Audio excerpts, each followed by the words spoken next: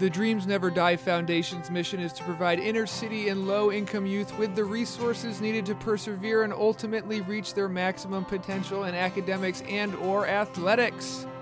CJ Anderson is the founder of the Dreams Never Die Foundation, a Super Bowl champion and NFL running back for the Denver Broncos. Our guest, this is the Harvard EdCast.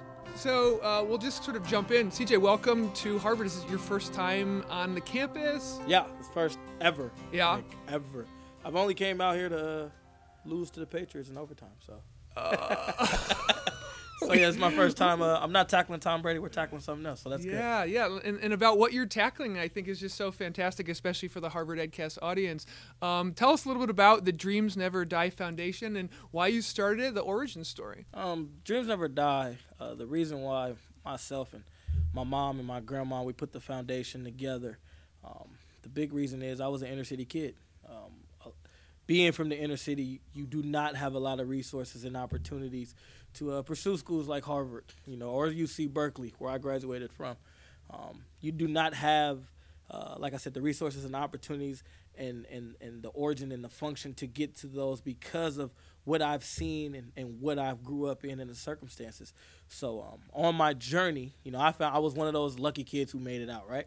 On my journey, I fell in love with a lot of different other things that put the perspective in my head to say, you know what? When I get an opportunity and I'm in the right position, I'm going to give back to my community and show those inner city kids there is a way other than what they see on TV and hear and see in the streets or things like that every day. Sure, and there's oftentimes so many ways to give back to one's community. How did you even narrow it down in terms of what would be the focus of the foundation and ways in which you can kind of really impact change in a place that you care so much about? So the biggest thing, football was a huge, right? Sports. I thought sports. We're going to do this. Sports. And then it came to the point where I said, you know what? I graduated from UC Berkeley, so I got to have the academic component. So how do you mix the sports with the academic component, even though they go hand in hand? But not only that, how do you take the student athlete and then you take the regular academic student? We have two different types of people, in schools or in classrooms, in the community, as we like to say. So how do we do that? And, the biggest thing, me and my brother, we came up with, let's create a facility, And I've seen plenty of facilities from Bo Jackson to Michael Johnson Performance, both down in Texas. And I said, that's all sports related. Those are really, really big facilities, all sports related, one sport related, but all sports related. Then I said, you know what? Let's find a way to put the academic component in. So we end up doing that, and then we end up mixing all the other sports. So in the nutshell, the D&D facility, don't know what we're calling it yet, but the D&D facility will be a 60,000 square foot building. Inside that square foot building will be a 20,000 square foot building, strictly for academics. Everything that comes when it comes to SAT, tutoring, ACT prep, different innovative ways to make some of those dreams come true for regular academic students. And then on the sports side, you take your football, basketball, softball, baseball, golf, etc., that you can touch every kid in sports, not just football. So that's kind of how it goes, and we're doing some really good things to get it out there. It sounds super exciting, and I'd love for people to know where they can learn more, how they can get involved. Certainly at the end of the podcast, we'll have links all on our site. But a little bit about your hopes and dreams. This is sort of very early stages. It's just getting going. What are your hopes and dreams for the next 5, 10, 20 years in the community in terms of how this does change and transform the ways in which education and sports are sort of merged into one beautiful space, but also one beautiful way of living in the community? So we want everything to get going by fall of 2019. The biggest way is, how do you have programs that are going to be successful for kids? Strictly academics. How do you have academic programs where you can make learning fun? Don't put this textbook down in front of me and I got to read it and then respond back to the teacher. That's not a fun way of doing things. So how can we make it fun? One of the ways, getting with tech companies called UbTech, which is a robot company down in Los Angeles, California, or Spiro, which is another robot company down in Boulder, Colorado. How do you make those fun? And pretty much what you do is you build robots, you create robots, and you code. You literally code the robots to do things that you want it to do. I can get into detail, but try to keep this short. So You can code a robot to tackle Tom Brady? well, that, or you can code a robot 5 times 5 is 25, and the robot will draw out 25 for you. And some of these tech companies that I have talked to and are super excited to be a part of our facility have shown me what their robots can do. You can code the robot to draw the Eiffel Tower. Literally, the kid sits there on their tablet. Kids, that's all they do these days, tablets and phones, right? So they sit there on their tablet and phone all day and type in codes and, hey, let's make it draw the Eiffel Tower. Or let's reenact this war. I think that's a fun way to get the kid to learn and change the kid perspective and environment about learning. So in the middle of this sort of creation of the foundation and getting things going and getting things started, what would you recommend to other people who are starting foundations right now? Maybe other athletes who are in the midst of saying, hey, I have a cause I believe in and I have some resources and I have a platform. I want to do good in my community or in the world. What are some things, the challenges that you ran into or tips for them? The biggest challenge is the city. Go step by step into the city and what you're trying to do.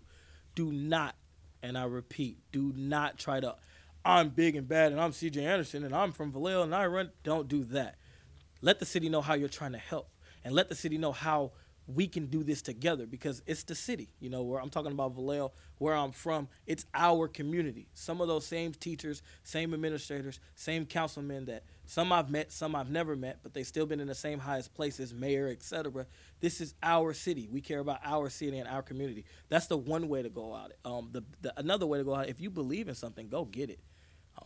That's kind of vague to say, but the foundation is called Dreams Never Die for a reason, because I truly believe your dreams do not die until you give up on them.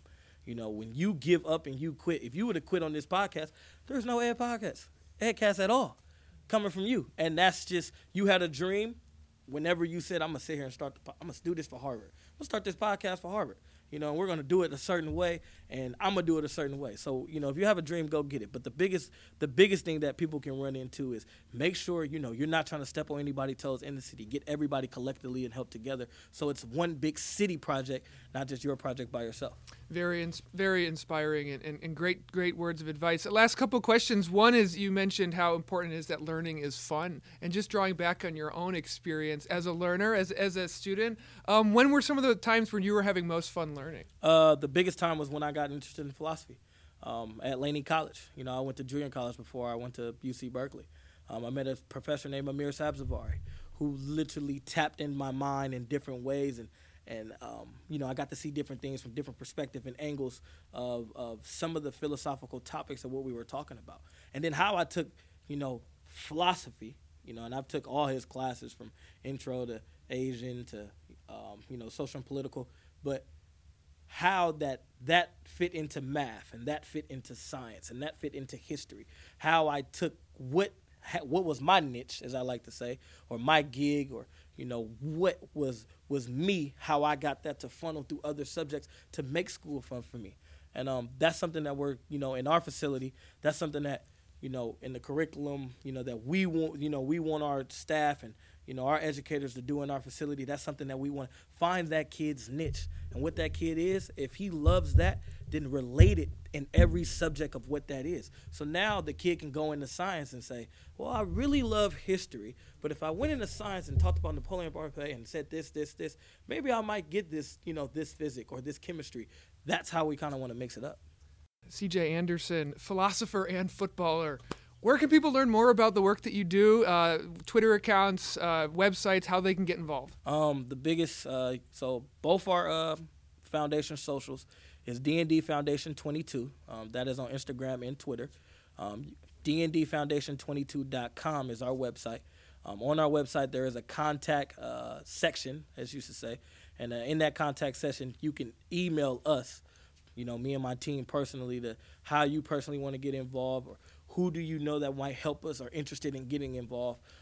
So that's on the website, and that's the socials. And we got a bunch of events coming up. We're going to also build the gap with the community, with the police. There's just disrespect from police to community, and back vice versa, community to police. We're going to build the gap and build the bridge there so there is no disrespect. You know, growing up in inner city, I saw the police as bad guys, you know, but when you sit down and you hear the calls and you hear what they're looking for in their lineups and things of that nature, as an inner city kid that I never got a chance to jump into and tap in with, I see the police in a whole different other spectrum of what I did when I was young.